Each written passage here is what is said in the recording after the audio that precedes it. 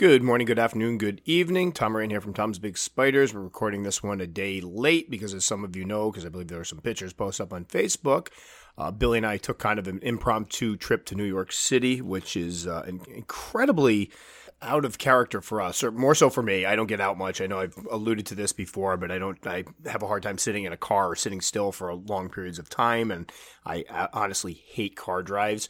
So we don't go much, but it ended up that Tanya and Dr. Linda Rayer, who is an entomologist and senior lecturer and research associate at Cornell University, were meeting up in New York, and I had some spiders I wanted to pick up from Tanya and figured, what the heck, let's escape. We never go anywhere. So we went out and hung out with them for the day. It was a lot of fun. It was a lot of spider talk. It was interesting sitting in, we went to this place that was basically to eat that was it was like the basement of a Target. Now, hopefully people from New York City are probably going, oh, I know where that is. For me, being a country boy, I don't see a lot of this stuff, but it was basically a big building, went down an escalator, and it was like a food court in the basement. And we're sitting there talking about huntsman spiders. We might have had some huntsman spiders with us. So it was, just good time spider talk. And Dr. Rayer does a lot with communal spiders. She's fascinated by the fact that some of these guys seem to adapt to living in close quarters with each other. Has done some research on that, which of course I am incredibly interested in. So what we're looking at doing at some point is an interview with her, either via video. She wants us to come up to her lab, which is in New York, and unfortunately it's about a 5.5 hour drive. So we're trying to pump myself up for this somehow. I don't think, honestly, I could sit in a car for 5.5 hours. We just did. It was 3 from where we live in Plainfield to New York City, and I felt like I dealt with it pretty well. And I don't like driving in cities, and we did the driving in the city, so I was feeling pretty good about it. But I think that's probably my threshold right now. It's not so much the drive there. It's one of those deals where you're driving to a place and you're all excited to get there. It's that drive home. I just want to teleport and be home immediately. But anyway, we had a great time, and again, obviously, I get a lot of people that, it's funny, I'll get emails that'll ask me questions like, hey, do you know if Fear Not's getting this in or Fear Not's getting that in? And just full disclosure, I count Tanya Stewart as a friend of mine. And it started for me buying from her. The service I got was absolutely amazing. But over the years, we've actually become friends. She knows Billy. I mean, all of us have hung out before. So just full disclosure, I do think she runs an amazing business. I know her as a person, not just the business lady that heads that company, and she's an amazing person. So just throw that out there, because I know there's people that want to find little conspiracy theories like, oh, Tom recommends them because they're friends. No, Tom recommends them because he bought from them anonymously before in the past, and they treated him amazingly. And Tom has recommended a lot of people to him who email him and tell him, I just had an amazing experience with Fear Not tarantulas. So it's very easy to recommend somebody you're friends with when they do a great job. So anyway, that was awesome. I wish I had taken some video of it, but quite frankly, I was completely overwhelmed wandering around New York City. That's something brand new for me. I mean, hopefully I blended in well enough, but it was just amazing. And I have to say, I'm normally not a city person. I, grew up on, rural place. We had a farm, but it wasn't like farm country, so to speak. My dad was a little weird and wanted to be a farmer, so we bought a bunch of acreage in a town and had like a farm with goats and chickens and sheep and rabbits and all kinds of stuff. But I'm not usually used to cities. They kind of depress me, only because it's like when people from the city move into the country and the first thing they explain about is there's no noise. They can't deal with it. For me, I like the no noise, or I just like hearing animals, quite frankly, birds, little squirrels fighting, whatever it may be. But I have to say, it was amazing. I really enjoyed it. And Billy and I were already talking about going back and maybe wandering around one of these days. But anyway, that's where I was on Saturday, so unfortunately I didn't get the podcast done. So here we are on Sunday, feeling a little crunch for time. Usually I like having a buffer of a day to sit back, and I sometimes go back and play these through to make sure I didn't say anything stupid in them, and so far so good. But here we are. So this time around, we're going to be talking about breeding. And again, I've actually been very reluctant to cover this, even though it's probably been one of the most recommended topics people have wanted to hear about. And this is why. And this isn't directed toward anybody listening. I figure anybody that will listen to me talk about spiders for 50 minutes is probably pretty bright and does research. I mean, you have to really like spiders and hearing about them to listen to somebody talk about them for 50 minutes. So I don't want any of this to sound like I'm coming down on people, but one of the things I've discovered since starting Tom's Big Spiders is there are some people out there that either because they don't know how to do research or they don't like research, they just don't want to do any research. And I pointed before about how I will do like a beginner species video. It happened again this week where I tried to parade out all the beginner species. This is not the new one I'm working on. This is my old one, where I paraded out all the species I had that I thought made good beginner species and explained what was good about them, what was bad about them. And again, today I had somebody come on and go, hey, great video. Could you tell me, is a GBB a good beginner species? And it's like, for crying out loud, it's like, right, if you watch the video, skip through it. I've done that before. You just kind of slide around like, oh, what's the next one? I get that people don't want to hear me talk all that time. I mean, it's a long video of me talking through the whole thing and pulling out different spiders. Totally understand it, but then skip around. Don't just, it's if you're going to own these animals, and I think this is one of the biggest issues I've had, that I found within the hobby, and it's kind of a bigger issue through society as a whole nowadays. Everybody, where you have all this information, like right at your fingertips, everybody wants the answer now, quickly, and without having to do any work for it. So it's like, how many times do you have a question now, and you go, oh, let's Google it. And you Google it, and within 2 seconds, you have an answer. And back in the day, for those of us who are old enough to remember a time where we didn't have, little computers in our pocket all the time, and I feel like I'm dating myself now. Not that old yet, but I do remember when I didn't have a cell phone. And you'd be like trying to remember an actor or an actress in a movie, for example. You'd be like, oh my gosh, it's on the tip of my tongue. You didn't know what to do with it. You weren't able to just hop on your phone, go on IMDb, and pull it up. So I think we've gotten spoiled in that regard, that somebody out there has already done the research for us and can dilute it to one little sentence. You go to Google, they'll tell you right off the bat, in one sentence. Now, is it correct? That's the problem. Just because it's the most popular and the first thing that pops up doesn't mean it's correct. So I think a lot of folks lack those critical thinking skills, as far as, well, they just haven't been taught and they haven't needed them. And I get that, because again, I work in a school where I'm trying to teach kids how to develop these skills, how to, when you're looking for something for a report, you don't just take the first thing that pops up that is, most of us would recognize is obviously wrong. You have to do some research. So I do feel that this is a problem in the hobby. It's a problem in general with people. I mean, if you look at what goes on in the news, people will look at one news agency over another because it gives them the opinion that they want to hear. And a lot of people don't take the time to dig and see that, both sides might have, some sketchy information, and you kind of got to dig down and find what the grain of truth is within it all. So I do find that to be an issue sometimes. And then when talking about breeding, there's no short-term, quick, way to cover breeding, because it differs from species to species. They have different periods where it takes them to lay the sac. They have different periods that you have to, before you want to pull the sac. And I don't want to have a situation where somebody goes and pulls this up, they're online, go, oh, good, a whole podcast is going to tell me exactly how to breed every single species. No, I'm going to tell you right now, this is going to kind of be an overview, drawing on some of my experiences for them, which isn't, it's not particularly extensive. I've bred several times. I've gotten a few sacs. It's great, but there are people out there that know a heck of a lot more about this and have a lot more experience, and they can literally tell you all the differences between the different species because they've had so much experience with it. However, having done breeding, having found it to be incredibly exciting, and something that, when I produced my first sac of spiderlings, or at that point it was eggs with legs, that was a huge moment of pride for me, because it was like, wow, this is the next step in the hobby. I've created these things. Now I'm not just going out and buying them all. I've actually created or helped create some. Obviously the spiders did all the work, but I paired them up. So I get why people want to breed. It's just, this is my warning ahead of time before we get into this. Take what I do here, figure out which species you want to breed, hop on the internet and do some research. This is not going to get you all the way from A to Z as far as breeding with every single species. Again, I'm going to give you some tips of things I've had, some things to look out for, some things that, that I screwed up on when I bred my first ones or didn't realize.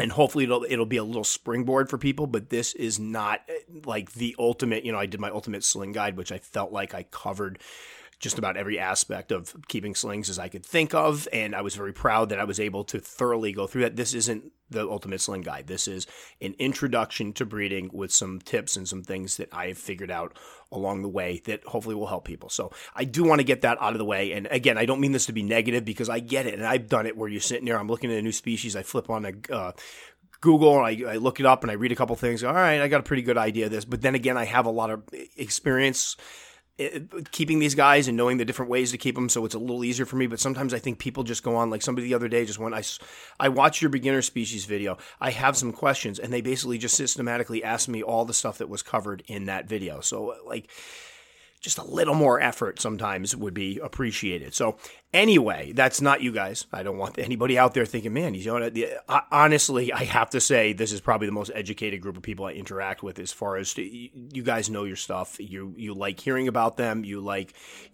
obviously, if you're going to listen to me for 45, 50 minutes going on and on and on about them, you're obviously serious about it. And I totally appreciate that. And as I've mentioned before, the YouTube videos are probably, you get a lot of people that are just, hey, spiders are cool. Let's see what they got. Oh, let's check out what this Tom's Big Spiders guy's got. Nope, don't feel like watching this. Let me shoot him a message. He seems to be responsive. And then that's where we get to, the point where I'm trying to basically put down, all right, well, if you go to this point in the video, you'll see I answer that question. And if you go to this point in the video, you'll see I answer that question. I do it politely, and I don't get mad. I'm not snarky about it. I get it. And again, I work with a lot of kids that will do the same thing, just like give me the information. But it does sometimes get frustrating because I spend so much time on these videos trying to get all that information in there to avoid this. So anyway, breeding. So you want to breed spiders. First thing you're going to need is a male and a female. No, I'm just kidding. But first part of it is figuring out what you want to breed. And I've alluded to this in another podcast where I was talking about for people who are interested in breeding, some things you want to think about. This is a big commitment, a big time commitment. And I've had people tell me, yeah, I've got, 25 spiders and it's really kind of a lot keeping up with them. I want to breed. Well, guess what? Your 25 spiders is quickly going to be upwards of, 125 to even 1,025, 2,025, depending on the species. If you do an L. parahybana, I know a lot of folks are interested in breeding the LP, Lasiodora parahybana, or salmon bird eater. They can have upwards of 2,000 babies. So imagine you have 25 and you're finding it a little overwhelming to keep up with them, and you kind of freak out when your slings bury themselves or don't eat. Now you're responsible for 2,000, even 1,000, even 500. And I will tell you, I had the first sack, and I'll be alluding to this quite a bit, the Hopalopus species Columbia large I was expecting to get like 60 to 90, and we ended up closer to 400. And there was a moment where I was overwhelmed. I already had several hundred animals, scorpions and assassin bugs and tarantulas, and now all of a sudden that just tripled. It was tough at first to kind of adjust to, oh my gosh, this is going to be a lot more work. And luckily it was during the summer where I was on summer break and I had a lot of extra time, but even then it was pretty intensive. So one thing you need to think about before you start breeding, do you know what you're going to do with the slings you breed? I've talked to many people that are gung-ho about it, and then I inevitably get, and this has happened a few times now, hey Tom, so I have all these slings. Do you want any of these? Do you know people that want them? And it's like, that's something you kind of want to figure out beforehand. So before you breed, find out, do your research, hop in right away.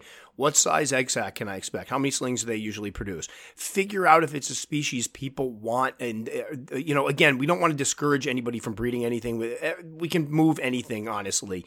But if you got 2,000 baby LPs, that's going to take some trickery kind of to get those moved off. You're not going to want to sell 2,000 slings yourself. I can tell you right now, with how much FedEx charges, especially if you don't have any discounts for volume, you're going to be spending a lot of money shipping. Or you're going to be telling people, yeah, I'll sell you these LPs. You can have them for $10 each, but it's going to cost you $95 or $110 to ship them across to California from Connecticut. And that's no joke. The prices are ridiculously high. And so it comes down to, before you start, first thing you do, write on your notepad when you're taking notes, what species do I want to breed? And then look and see what is the availability of it. If you want, shoot some things out. I mean, some people might not answer because I'm sure they get these a lot, but talk to some vendors. Say, hey, I'm interested in breeding these. Would this be a species that you're interested in carrying? Would you be, interested in buying them wholesale? And don't go into this. If you're thinking about breeding, don't go into it like, man, I'm going to make so much money. Don't look at it that way. Trust me, it'll just cause more stress, because what will end up happening is you'll get a situation where somebody will go, hey, you know what? I'll give you $1 each for those slings. And you're thinking, well, heck no. I just went on this site and they're selling for $15. Well, keep in mind, if you're doing wholesale, you're going to get less for them.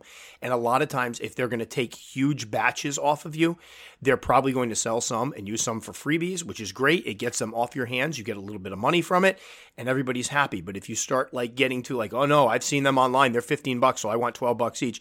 then you're going to be left sitting on a lot of spiders. It's something to think about. You're not in a great place to bargain in some situations if you don't already have those, pathways established to breeders or dealers that are going to buy your stock. So that's something incredibly important to think of before you even start. So shoot some things out. Ask questions. I've had people ask me before, hey, Tom, what do you think about this species? And I'll say, all right, right off the bat, you're looking at 600 to 1,000 slings. However, this is a species that you're not able to find right now.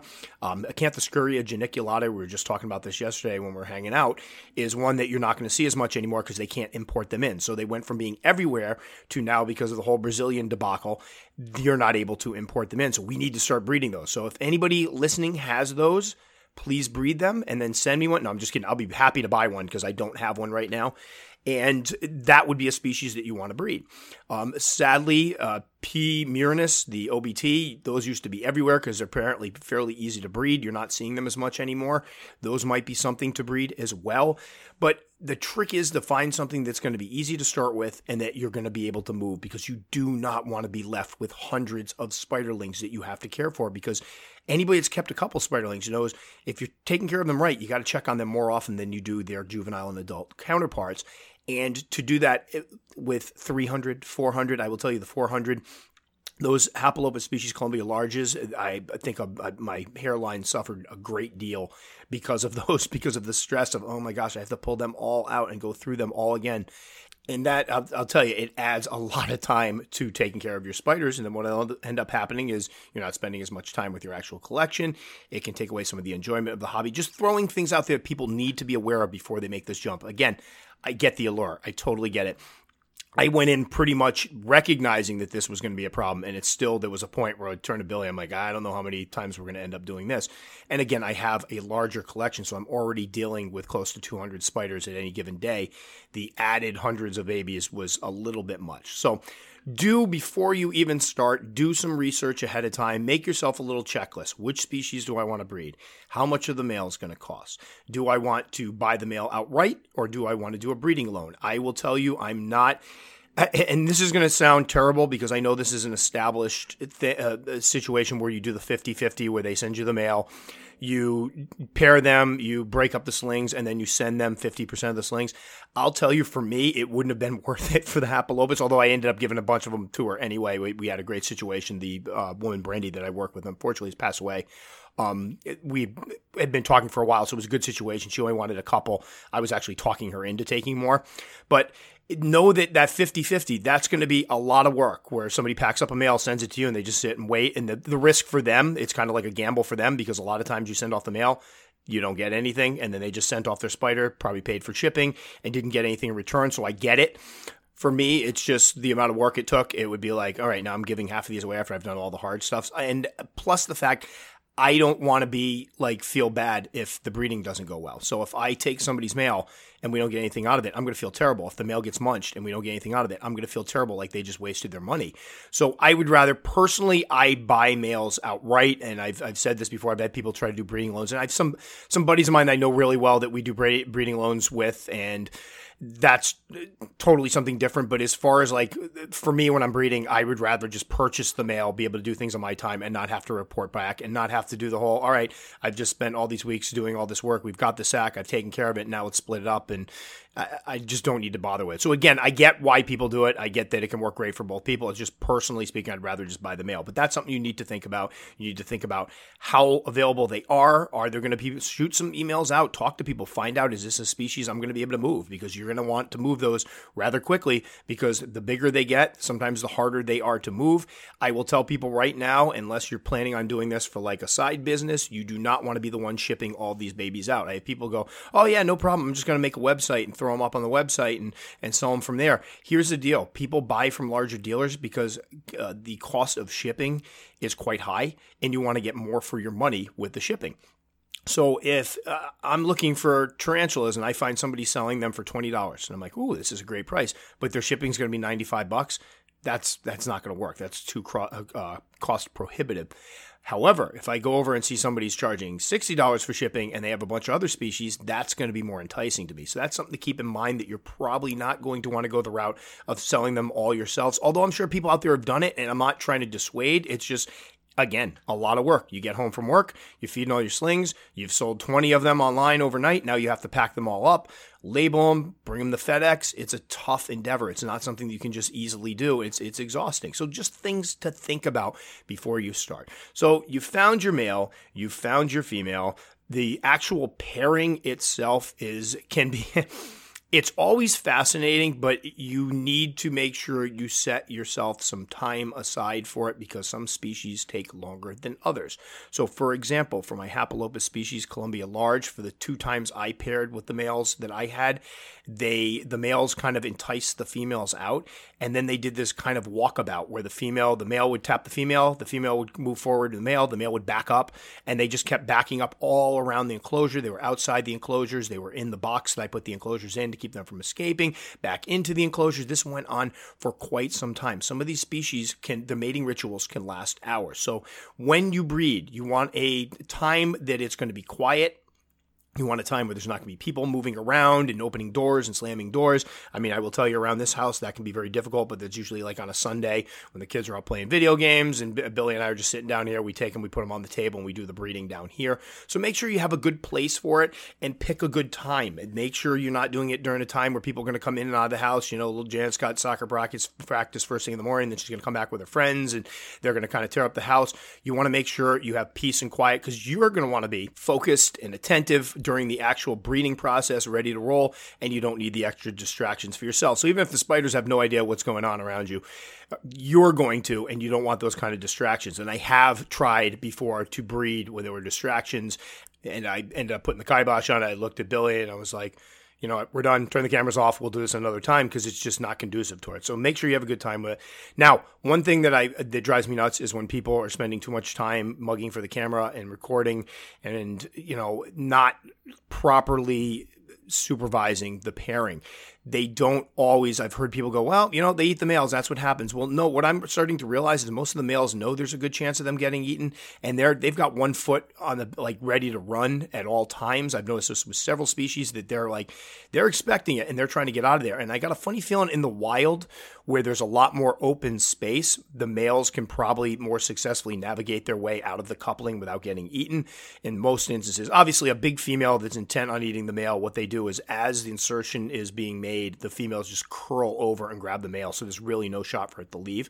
And that's where you come in. So I'll explain that in a moment. But I have a very difficult time with people that are just like, yep, you got munched. That happens.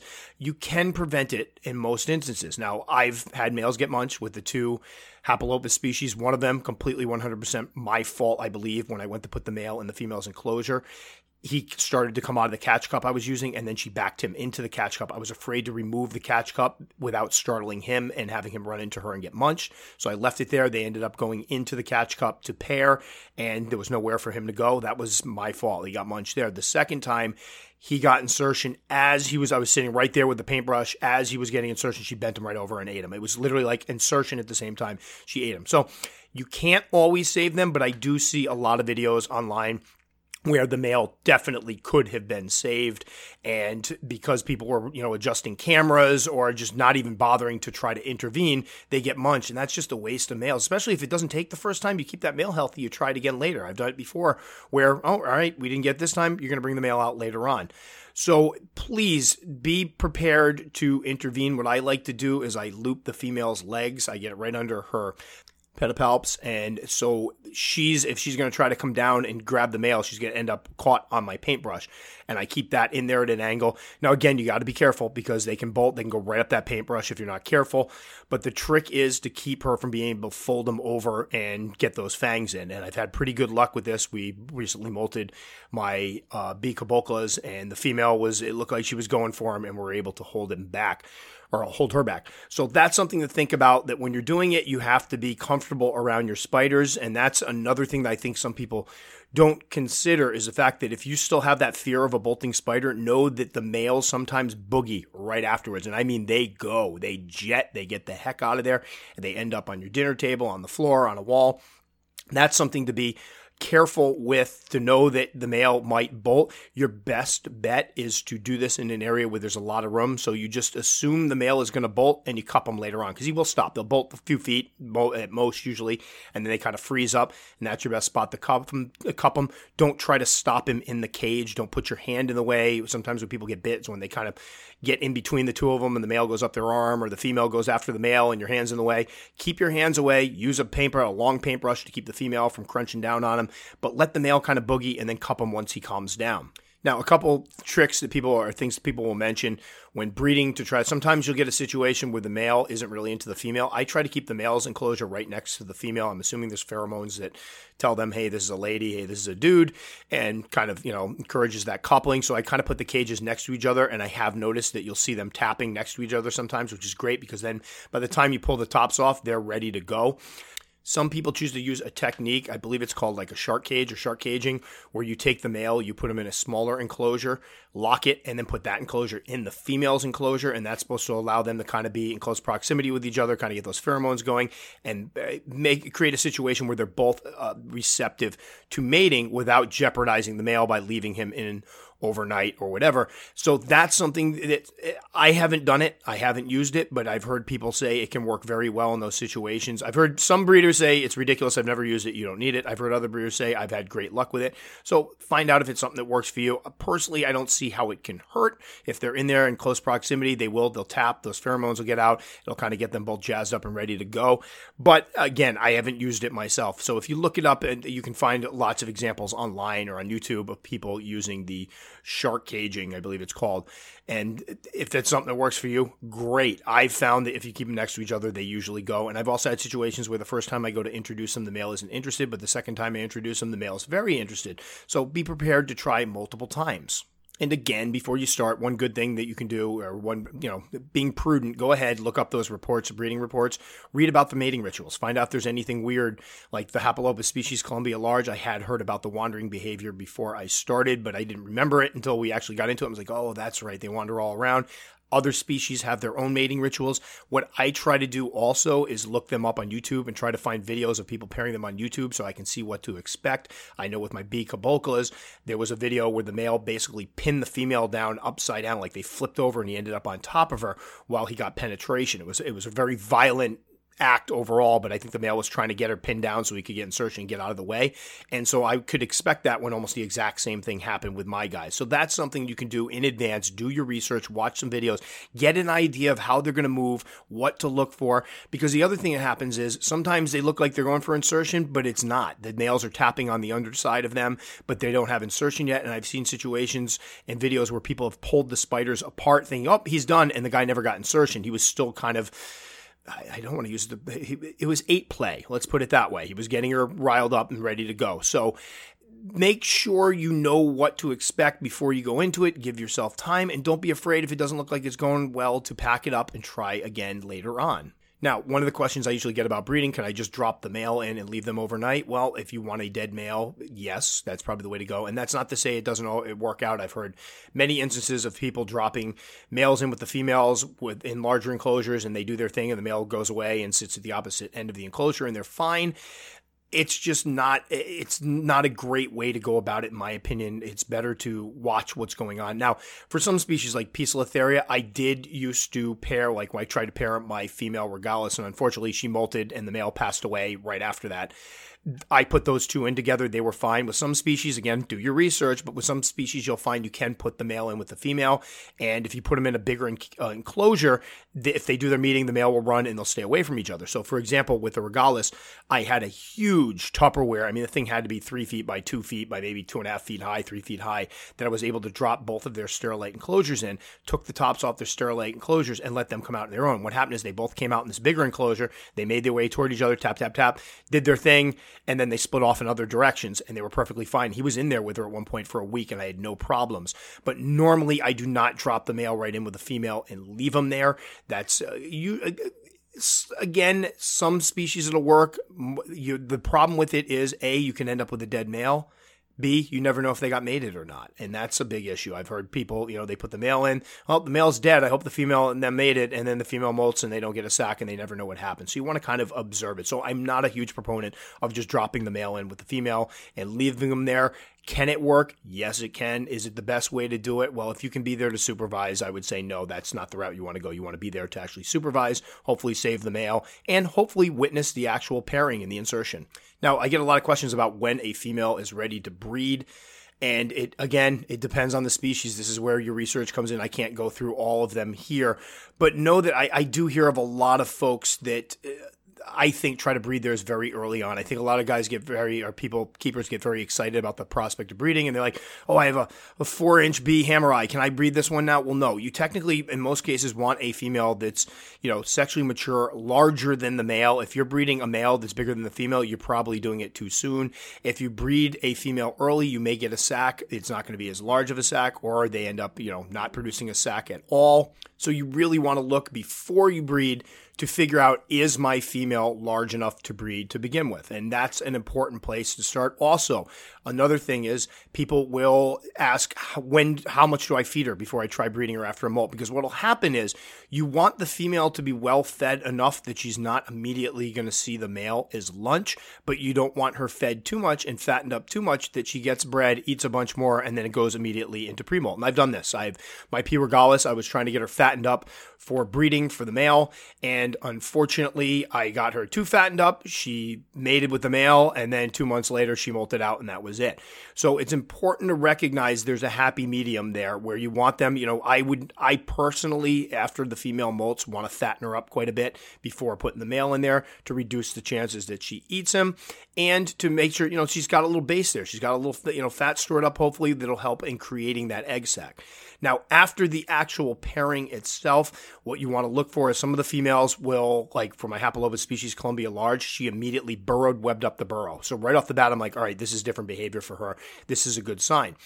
For other ones, they're going to be voracious eaters. And actually, my Haploba species, Columbia large, was still eating, but she had buried herself down and kind of webbed it up. She was a little more secretive. But they're going to be carrying a bunch of babies. They need the resources to create those babies, that sac. So you're going to want to keep them very well fed. Usually during this time, like mine that are hopefully gravid right now, I've been feeding like twice a week and try to fatten them up because, again, you got to give them those resources, and they have, usually there's a certain amount of time they're going to fatten up, and you will. If the female is gravid, you're going to expect her to put on some size. If you look up pictures of, spiders that have been bred and they're ready to make a sac, they are quite plump in most instances. So that's something you can look for. And again, the big letdown, the big thing that we hope doesn't happen during this time period, which is, I think you can control a bit, but is the fact that if they molt out, that basically that sperm is put in there, and if they molt out during that period, you don't have a sac. I did have somebody email me like, hey, I got my female's bred, she's molted, and I'm like, oh, yeah, that's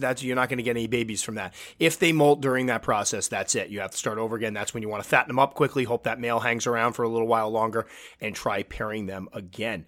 Now, as far as the times it takes them to make from the point of actually getting, having the pairing, getting the insertion, to making the actual sac, that can differ from species to species. So again, that's when your homework is going to come in. That's something you do want to look up. If you go to Arachnoboards has a beautiful section of basically information about different successful pairings or pairings of spiders. You can do breeding, I believe it's called breeding reports, makes sense. And if you go to the breeding reports page, you'll find all kinds of species-specific information of people that tried to pair, from the date they paired, from the date that they saw the sac, to the date that they got the slings. Those are amazingly helpful when you're trying to pair and get a sac, because you'll know exactly what to look for as far as dates. You'll know what's normal. You know what's not normal. I had situations where you're like, oh gosh, I don't think, I thought this one would have had a sac already, but if you read on the reports, you might find that it takes them a little longer to produce one. So that's something I would recommend anybody looking to breed. Find out which one you want to breed. Go over to Arachnoboards, look up the breeding reports, see what they have for it. Now, for most species, you're looking 4 to 6 weeks after the mating for them to actually produce the sac. the sack with the eggs. And usually what the females will do is they'll keep the sack with them, kind of scrunch up over it, and they will do a lot of the work. The eggs, you can't just leave the sack sitting someplace because it'll settle and the bottom eggs will get destroyed. And if the eggs start rotting, it can spread to other eggs.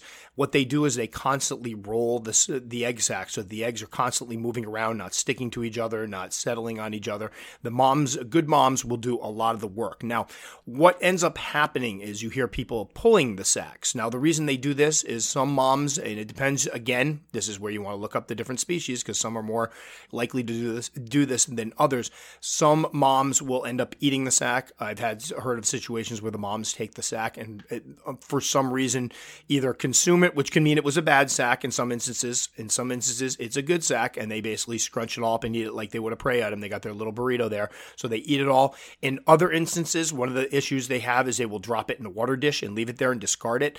And I've heard of some cases where the one they discarded was actually not a good sack. It was kind of them dumping it. Spiders seem to use their water dishes as like a dumping ground. Like I got a funny feeling in the wild, any spot with water or running water, they can put it in there and it gets washed away. It's like the garbage.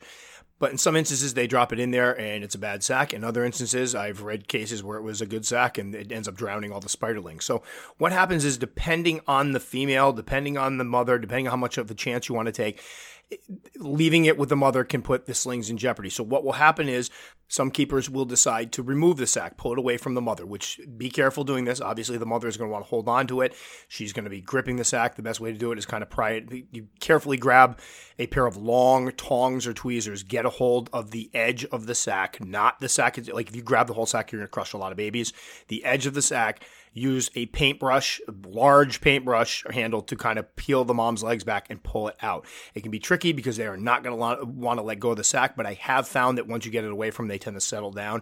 They're not happy about it for a little bit, but again, it comes down to, if you're asking yourself whether to pull the sack or whether not to, look up the species reports and see if people have had luck leaving them with them. I left the sack with my Caribbean Versicolor, and she was a fantastic mother. She rolled that sack all day long. She was in a different spot when I'd come in there and look on her and check on her. She was moving the sack around. Then when it got closer to them actually hatching, she basically webbed up, kind of like the way they web up when they're going to molt. She webbed herself up a big cocoon, and she kind of stayed in there, but she kept rolling the sack beneath her the entire time. And then finally, little by little, they open it up and the little babies come out. So if you leave the babies with mom, it can be easier because you don't have to take care of them. If you pull the babies out, what you're looking to do is pull them out when they're what's called eggs with legs. And then you're going to put them in kind of a homemade incubator. Now, the trick with this is you want temperatures in the high 70s to low 80s. You don't want to, I've heard people trying to like hook up heat mats or heat lights or heating lights to kind of heat them up. Try to find a warm corner of your house. I've heard of people using the reptile incubators you can use. They're made for reptile eggs. You can use them for spider eggs or spider eggs with legs if you want to spend the money. I have not done that. What I do is I have a corner of the room that is usually much warmer, like in the high 70s to 80s, and I keep them there. As far as making an incubator or making, a place to keep the eggs with legs, what I used I've tried both these methods. One of them is where you take a little Sterilite container, and I believe Rob C. of YouTube fame, one of the original YouTubers, had a tutorial where you take it and you cut a hole in the top, you leave like the ring of the cover, and then you fill it halfway with water. And then you take women's stockings, or I believe it was like leggings, and you cut them up, cut a leg off, and you pull the leg over top of it. And then you take the ring and put it back over so it holds over top of the leggings. And again, this is something that would be better. If you look it up, you'll find how to do it. And basically it makes an area where the moisture from beneath can evaporate up. You put the eggs with legs, you take them, you open up the sack, you pour them out on that. And then you put this inside of a larger container so that it's obviously covered. And this allows the humidity, it keeps them moist. That water, as it evaporates up, it goes through that legging material and keeps the eggs with legs moist until they can develop into first instar slings. So that's one way to do it. I tried that once before. And again, I think I just had a bad sack. I pulled the sack from her and part of it was moldy and rotten. I thought I had some good eggs, and one by one, they all died off. So that one didn't work as well. The next time I did it, when I had the Hapalopus species Columbia large sacks, what I did was took 16-ounce deli cups and basically put coffee filters in them, and then put the eggs with legs in those. I spread them out so they weren't all stuck to each other, and then basically had a larger container with some ventilation holes with a lot of moist paper towel on the bottom, a good thick layer of moist paper towel, so I could pour water in, moisten the paper towel, put these 2 deli cups inside on that, and then put the cover on. And this would keep the moisture level up inside there, would, keep the air from drying out too much. And that worked pretty well for me. And once they all started hatching and climbing out, I removed the moist paper towel, put some drier paper towel in there, and then just kept the babies in there for a little while. So again, the stages that you want to look out for, 4 to 6 weeks, you get your egg sac, then you get your eggs with legs. Once the eggs with legs, if you look at them, it's exactly what it sounds like. They look like little yellowish eggs with the little legs poking out. It's very easy to recognize.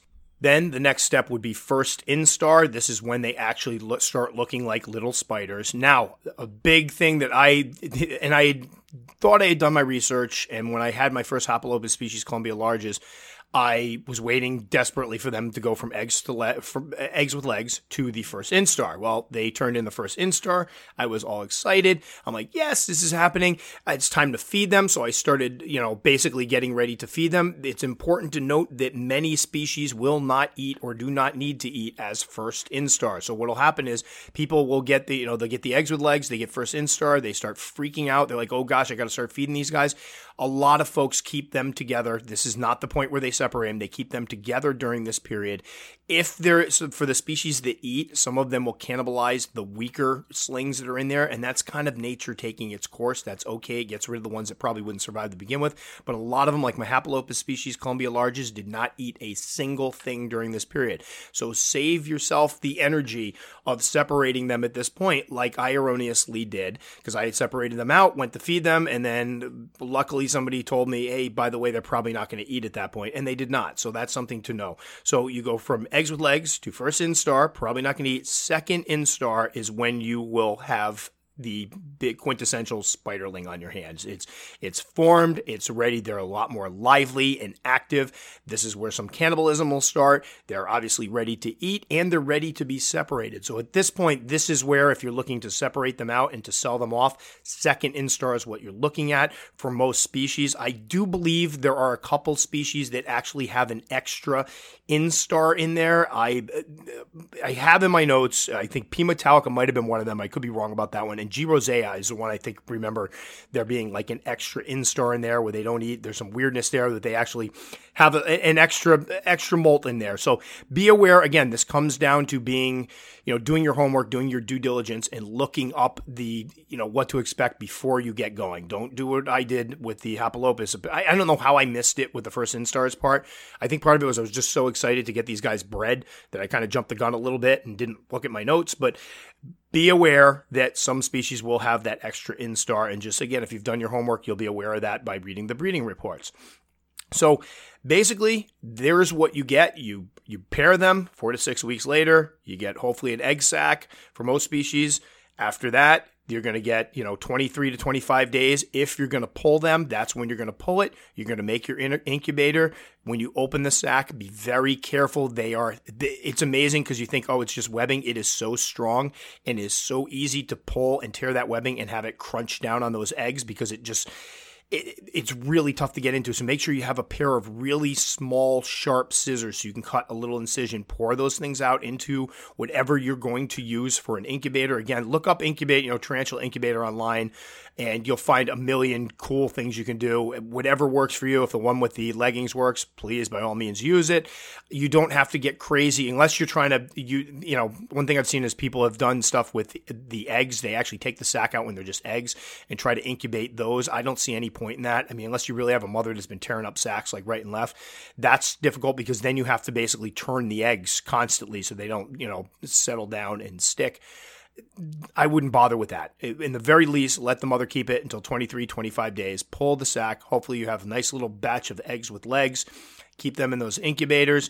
Once they turn into first instars, again, don't panic about feeding them. Second instar, some people will still keep them together for a little while and encourage a little bit of cannibalism because it will get rid of the weaker spiders. So what you have left are a lot of the healthier spiders. For some species, I will tell you, the Hapalopus species Columbia large, I had some of them together the third instars, and they were not cannibalizing at all. There was no cannibalism. So just something to think about. Again, I looked up and I talked to some people, and they said, yeah, I've kept mine together for quite a while, and they did pretty well. I wouldn't call them communal. Don't anybody misunderstand this, but they did seem to tolerate the other slings around without eating them a lot longer than maybe other species would.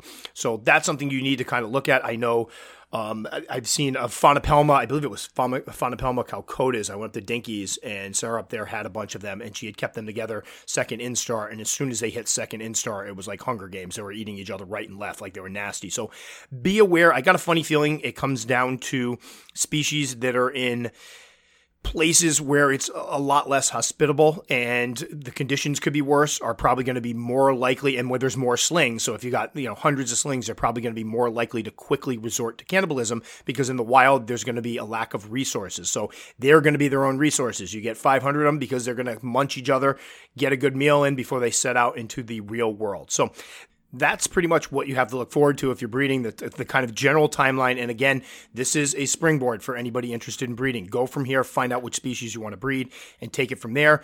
Again, you can save yourself a lot of trouble if you find out you have one of the species that will tolerate being around the other slings for a longer period of time, because then you don't have to do the tedious process of separating them out, which not only does it take a while to actually separate them out, but it makes the care take twice as long to feed them. Because I will say, with some of my Hapalopus species Columbia larges, what I was able to do is pre-kill. I would basically drop in some fruit flies and allow them to kind of hunt as a group. There was a bunch of them in one of the containers, and then little by little started pulling the larger slings out, because I figured it was getting to the point where they're going to start predating on the other ones. And it allowed me, a little extra time before I had to have, 300 and something containers. And even at that point, I had larger deli cups that had 4, 5, 6 in it that were doing just fine. And I was dropping in at this point. Pre-killed works great with slings. I will tell people right off the bat that if you're trying to use the flightless fruit flies for a lot of these guys, it's going to take you twice as long under most circumstances, unless you're able to use, I think you can freeze them. I used to put them in a freezer to slow them down and then drop them in while they were nice and slow, which makes them easy to manage, but they're really difficult to deal with. Personally, I liked, for my slings, I was using mealworms. I was buying the big cases of small mealworms. You can keep them refrigerated, so you can keep them around for a while. And then what you do is cut them into little sections. So you cut the mealworms up. It's gross, I know, but you cut them up into segments and drop a segment in for each of the slings so that they can come and scavenge feed on them. And that worked very well for me.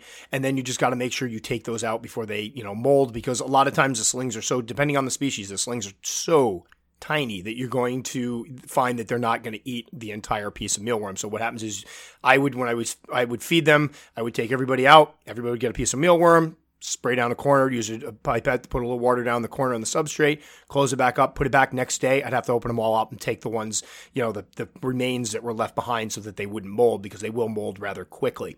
Now, as far as what to use for containers for your slings, you're going to want to get either some of the dram bottles, depending on the size of the slings, and those you want to buy, obviously you're going to have probably upwards of 100 or so. So you want to find from a place or buy from a place that sells them wholesale so you can get them for cheaper, and you do want to get them ahead of time so you can poke all the holes in the lids. The other thing that works great is those I think it's like 2 ounce or 2.2 ounce souffle or deli cups. Those little guys, I've used those quite a bit, because what happened was I ended up ordering the dram bottles, and I didn't end up getting as many as I thought I was going to get. And I ended up getting a lot more slings than I thought I was going to get, and then I was kind of in trouble, so we had to run out to Walmart and grab those. But those work really well too. Have them all ready ahead of time. Get used to, start off with moist substrate, and then usually once a week or so you got to moisten it down. Use the pipettes, or if you're going to spray, just realize that you're going to have to kind of soak down a corner, and that spray is probably going to upset your sling, but have the containers ready to go. Also, some people find that as far as organizing everything, it can be very tricky to go and feed, 200, 300 slings, 400 slings. I know we found it kind of difficult. So have containers ahead of time ready that you can stack all of these little sling containers in. So for example, I had these, I believe there were critter keepers, but they were like the breeding box type critter keepers. They had more surface area than they did height. And I had 2 of those that I bought that I never figured out what to put in them. And what happened was those little deli cups stacked up beautifully inside. They could do them like 3 deep all the way across. They fit perfectly. So when you have to go and do your feedings, you do your mass feedings, you just pick up the whole container. You bring the container out, you put it on the table, you flip the lid over, and then as you feed them, you stack the other ones inside the lid so you know which ones you fed, because you can often get confused. And then you put them back in the container and put the whole container back. And I believe if I remember correctly, I was able to hold 90 in each container. It was like 90 to 100. So that was a good chunk of them. But come up with something ahead of time before your slings, before you find yourself at that point where you have your second Instar slings and they're starting to feed off of each other and you're like, oh gosh, I have to get this done. Have your sling containers ready to go. Have your whatever you're going to put those sling containers in ready to go. Have them moistened. And then it makes it a lot easier than what happened with me, where I kind of ended up having to scramble because I had to separate these guys and I didn't have what I needed. Then you find yourself hopping on Amazon, paying twice as much for things just so you can get the, 2-day shipping because you need the stuff now. Prepare ahead of time. I think that's the biggest message of this is preparation. Prepare by doing your homework. Prepare by having things, once you know you have a gravid female, prepare by having things set up ahead of time. Prepare by knowing what you're going to feed them. If you're going to use the fruit flies, I do encourage you to use the method where you put the fruit fly culture in the freezer for a little bit, slow them down, it'll make it easier. But even then, they start waking. By the time you go through, if you're feeding 300 slings, 200 slings, by the time you do the first 50, the flies are already starting to wake up. They're everywhere. So just a heads up on that. I do find that, again, baby crickets work well. I just found with the mealworms, it was nice because you could buy the big, you can go to Petco or any pet store, order them even online, and you can put them in the fridge. So they'll keep. So what I would do is I'd take them out of the fridge before feeding. I'd pour a bunch of them out, start chopping them up. Would chop them up with a little razor blade ahead of time. It was really gross. And I used one of Billy's, cutting boards, which she probably wasn't very happy about. And then we'd little by little go through a little pair of tweezers. You drop the prey item in, you make sure the corner's moist or some of the substrate's moist, close it up, you keep going. It takes a while, just a heads up. It's a very time intensive endeavor to care for a lot of baby slings. Now, the one thing I didn't cover in this, because most people end up pulling the sack, is if you leave the sack with mom, that's also a possibility. I left the sack with the mom with my Carabiner Versicolor. She was a fantastic mother. I let the babies go through. They went from eggs with legs to first instar to second instar, and that's when I ended up pulling them from mom. And she did an amazing job as a mother. I have video out there of me opening up to take the babies out, and all the babies would basically run underneath her, and she'd try to huddle over top them. It was kind of heartbreaking, honestly, when I had to take them away because she was doing such a great job. But that's something you can also do that can make your life a little more easy, especially with some species like Monosyntropus balfouri, Harpactra pulchripes. They're known to be very good mothers. I mean, balfouri, obviously, you can just leave them with the mothers. NNC, you can leave them with the mothers, both cases indefinitely because they do have those communal tendencies with them. But you need to recognize that if you're leaving them with the mom, that's going to cause, later on when you have to wrangle the slings, that's going to cause it to be a little more difficult. So it's ease of care as far as you don't have to pull the sack and worry about the eggs with legs, but know that depending on the enclosure type, it can be a little more difficult to eventually, when you want to get rid of the slings and sell them and get them out of the enclosure, it's going to be tricky because you have to hunt all them down. They're going to be in the burrows. They're going to be all over the place. You also have to make sure that you spiderling proof whatever enclosure you leave them in. So for example, I have a female M. balfouri right now that I'm going to pair with one of the males from the communal. This is the one I raised by herself. And I had actually paired her already. She molted out and then the male died, or I put the male back in the enclosure and didn't feel like pulling him out again. So this will be the second attempt at it. But the enclosure she's in is one of the Jamie's enclosures, which I will probably leave the sack with her. But I'm already looking at the fact that the Jamie's enclosures have the door in the middle. So there's a lot of corners and things that are going to make it difficult for me to get in there and safely get, a catch cup and get some of these babies out. So give it some forethought. If you leave the babies or the slings with the mom, make sure you have an enclosure that's conducive to doing so. So in my instance, I'm thinking about, I love her in this enclosure, but I'm thinking about putting her in something that's going to allow for a lot more opening in the top so that when eventually it comes time to pull some of these guys out, I can do it. Or if I decide to leave some with her, that it gives more room so that they can go and we can have another communal going. Who knows? We'll see where it goes if she, if the breeding takes. But you want to make sure that if you're going to leave them with the mom, you're in a situation or have a situation where it's appropriate. So for example, I left mine with my Carabiner Versicolor with the mother there. I thought I had totally sling-proofed the enclosure, but then one day we caught one of the little babies, had found a little corner and was kind of climbing out, and that's when it's like, all right, we got to pack these up now. So we pulled them out. So make sure you can leave them with mom, do your homework, ahead of time. Find out if these moms, the species that you're currently dealing with, is one that's a little more nurturing and that this is a good idea with. If it is, by all means, leave them, watch the mom go. I mean, M. balfouri, there's a lot of footage out there and a lot of data to show that the moms, if you throw predatums in, the mom will kill the predatums and drop them on the ground so the slings can come out and scavenge feed. So that would be something incredible to catch while you were, getting these babies ready to be separated and sold, allowing the mom to just do what nature intended her to do, feeding them, getting them all healthy and supporting their growth until it's time to unfortunately separate them and sell them off. So again, you can leave them with the mom, again, but do your research, talk to some people that bred them with the Caribbean Diversicar. I talked to people that had bred them before and said, nope, I just leave them in there. I actually think I talked to Tanya from Fear Not at one point and said, what do you usually do? And she's like, I'd leave them. The mom's usually really good. And we did. It works great. Just be aware. One thing I forgot to mention earlier, I kind of touched upon it. The water dishes. One of the big issues that they can have is if you have an open water dish, there's been instances where the mom is basically dunked, and sometimes by accident. Sometimes they're rolling if you watch them, they roll these things all around, and sometimes they end up in the water dishes, and that could, if you get a moldy sack, that's it. You're probably going to end up with a bunch of dead eggs. So be careful if you have a water dish in your enclosure. I know a lot of breeders that will pull water dishes out. They'd rather just moisten the substrate in an area. At that point, there's a risk of the egg sac ending up in the water dish soaked and ruining the egg sac. So that's something to be very careful of. I know I have my Ophilipinus right now, who I'm hoping has been, she's been paired. I'm hoping she's been bred. And I keep a little shallow, one of those little pods with some water in it just in case.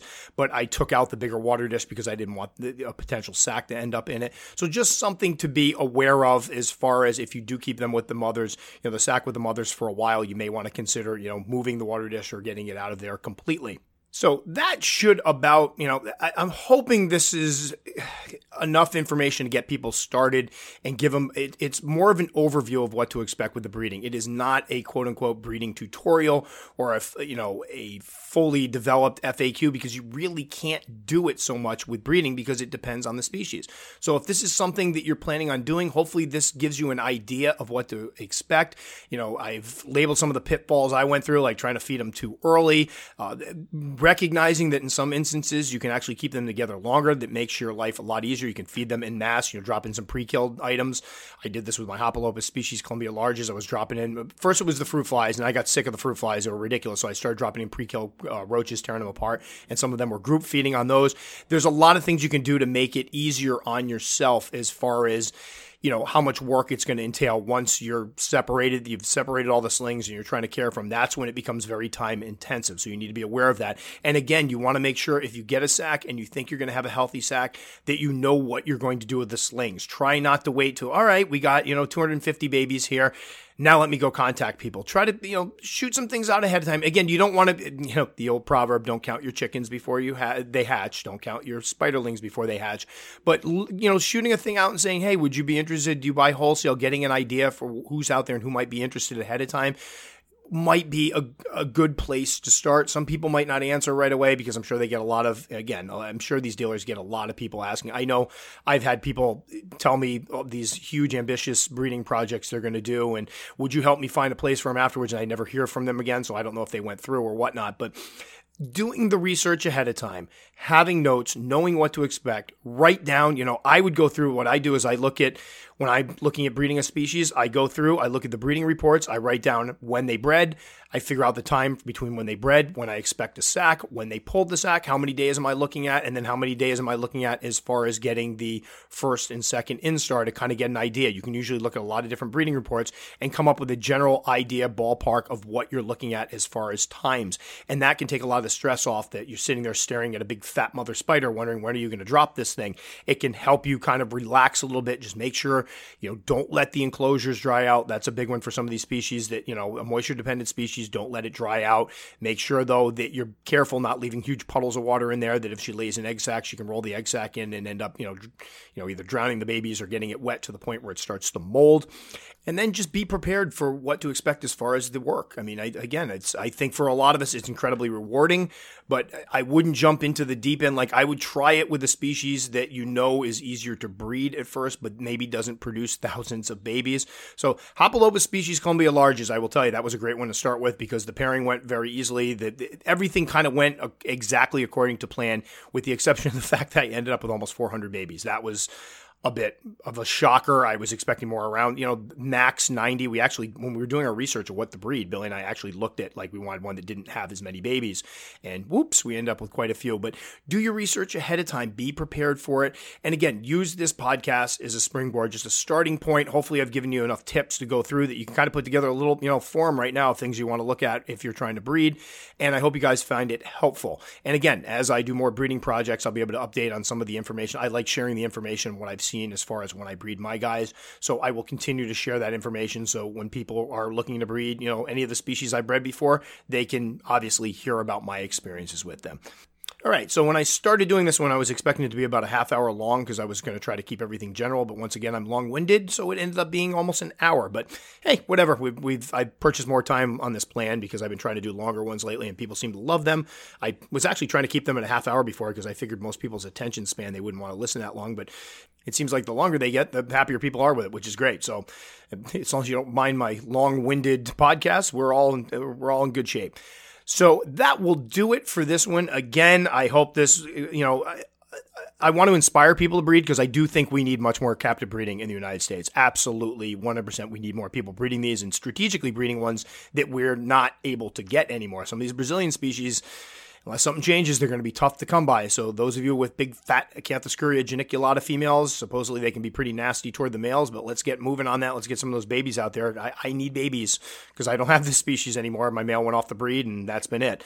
So let's get captive breeding going, but please be aware of what you're in for. I think overall it's incredibly rewarding, but it is time intensive. It can be stressful, and it can be, especially stressful when you have a bunch of these babies and suddenly realize I don't know what to do with them all, and they're taking up all your time. So just be aware of that. But for those of you, I've talked to some buddies of mine that have been doing a lot of breeding lately, and they love it, and they've got the time for it, and it's a fantastic thing to know that you are actually responsible for producing some of these animals that we all love and enjoy. So that will do it for this one. As always, you can check me out on YouTube. Facebook is usually where I throw these up that we can comment on them. And again, I've been a little behind on the Facebook stuff because work has been kicking my butt lately, but hopefully I'll be able to keep up with those more as, things calm down a bit.